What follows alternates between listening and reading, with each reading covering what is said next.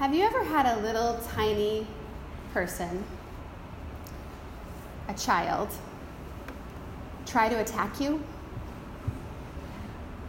Yeah.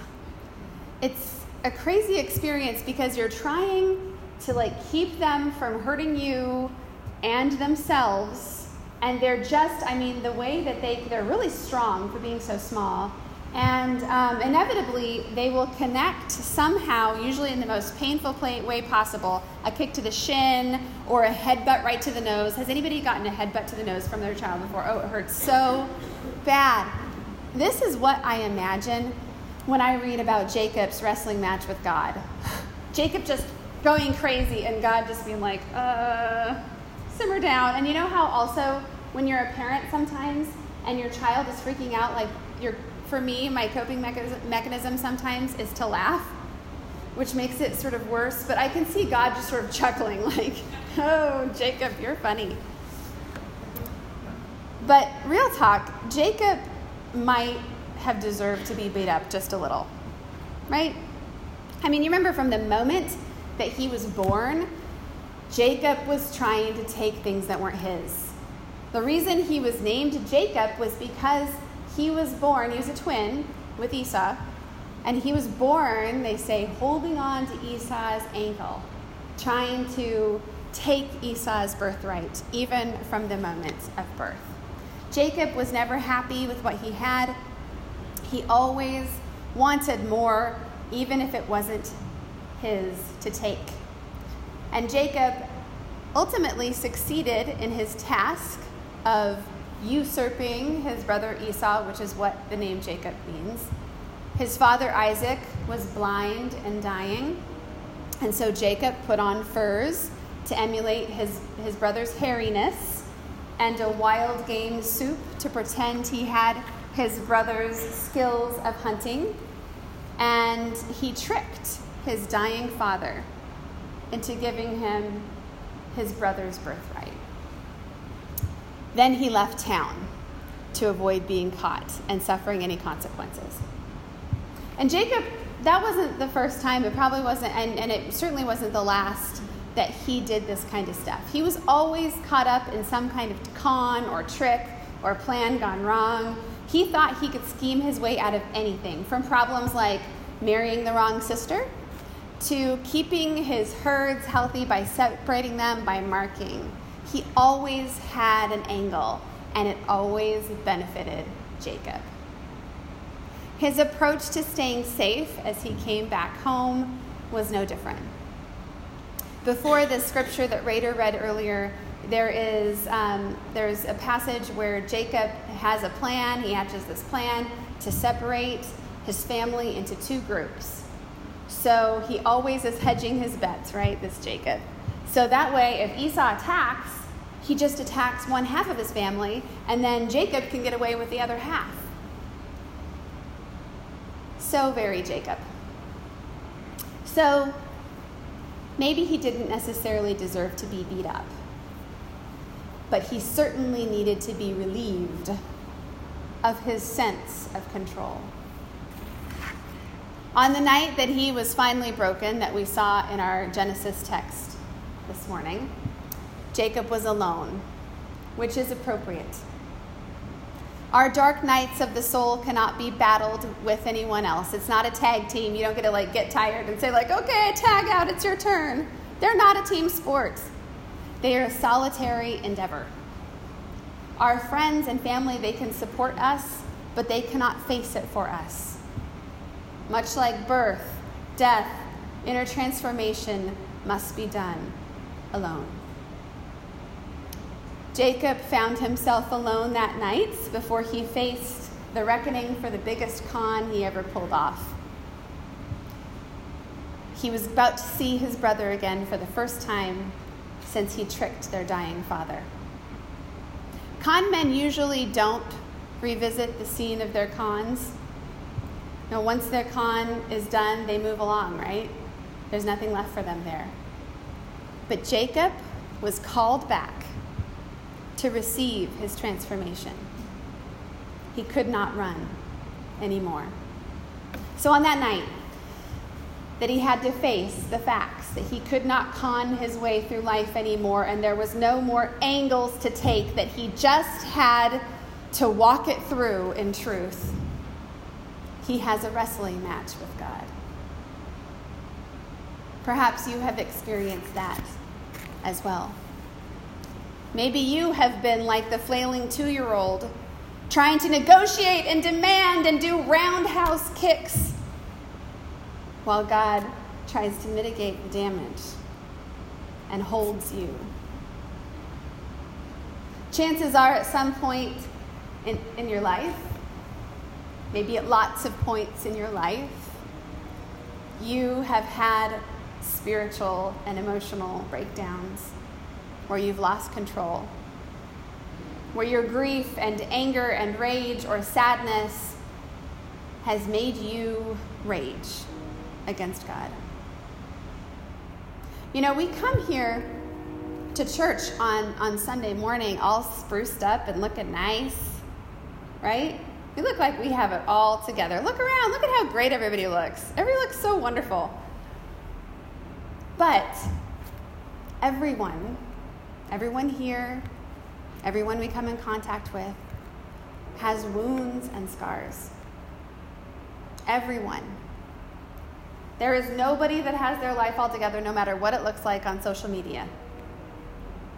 And perhaps even the ones that look the most put together are the ones that have the deepest scars, because what are they trying to hide? We are not a bunch of people here who are absolutely perfect and have it all together, as much as how nice we look on Sunday mornings would make it seem that way. We are broken people, smothered and covered and immersed in God's grace and love. We fight God when we don't have to, but God in God's grace allows us to keep wrestling. God allows us our wrestling and transforms it into an outward and visible sign of that inward grace that God gives us. And in Jacob's case, he came away with a permanent limp and a new name, Israel. I think that limp is symbolic of the fact that Jacob wasn't going to be that con man anymore. He wasn't going to be Mr. Smooth and perfect. He was going to be someone that showed on the outside that he had struggled and that God was with him. Hear me loud and clear this morning, church. Your wrestling with God is not wrong. The arguments and beefs that you've had with God over the years are understandable and natural, and God doesn't hold it against you. And quite frankly, if you don't have some beefs with God right now, I would argue that you're not really paying attention to what's going on in the world. But every one of us has dark nights of the soul. Every one of us has doubts and fears and failures and scars. Everyone wonders at times, does God hear me, see me, care for me, and rage? And in our gospel story, we see that God does not reject the hurting and the persistent. God always shows grace. There was no one more powerless in the first century than a widow. A woman without a man was useless, powerless, without a future. If she was lucky, she had enough resources to live off until she died, or a son who was old enough and wealthy enough to take her into his household. But if she was not lucky, which was probably most folk who were widowed, she would be begging on a street corner or selling her body so that she could eat. So for a woman like that, to have the moxie to keep standing up to the judge, as Jesus told this parable about, and the judge to acquiesce to her, is a very surprising image. In that time, it would have been assumed that the judge would have just had her removed from his presence. She had no power. She had nothing to say to him. But in this parable that Jesus taught, the judge said, well, she's just going to continue to violently harass me, and in the original Greek, she's going to give me a black eye. And so I'm going to change my mind. Jesus says, even if this corrupt, powerful judge that has no respect for God and doesn't really care about people would change his mind for this powerless one? Don't you think God is paying attention to you? Don't you think God hears you? God does not look down on us for our struggling and our persisting and our wrestling in our lives and our circumstances. I believe that this parable speaks to this, that God does not reject a broken heart, even if God gets kicked in the shins or a headbutt in the nose. But we also have to acknowledge how this scripture is typically read. That if someone has enough faith and persistence, that their prayers will be answered in the way that they desire. You've heard that, right? Yeah. But we know that we don't always get the outcomes that we want from simply praying a lot, right?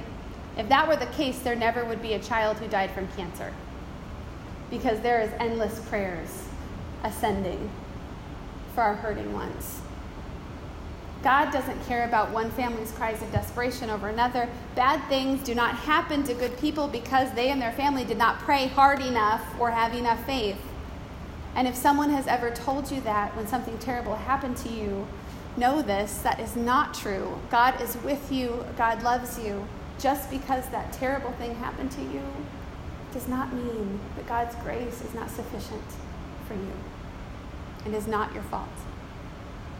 We live in a world where the fallenness of sickness and suffering and violence and inequality is among us. But God has worked resurrection into creation.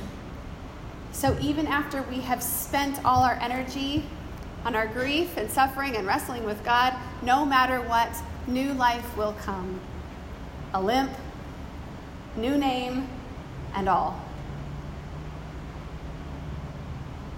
God is cool with us wrestling, crying out, and even trying to give a black eye when we're frustrated, scared, and at our wits' end. God can handle it. God gives us space to have dignity and autonomy. What a grace.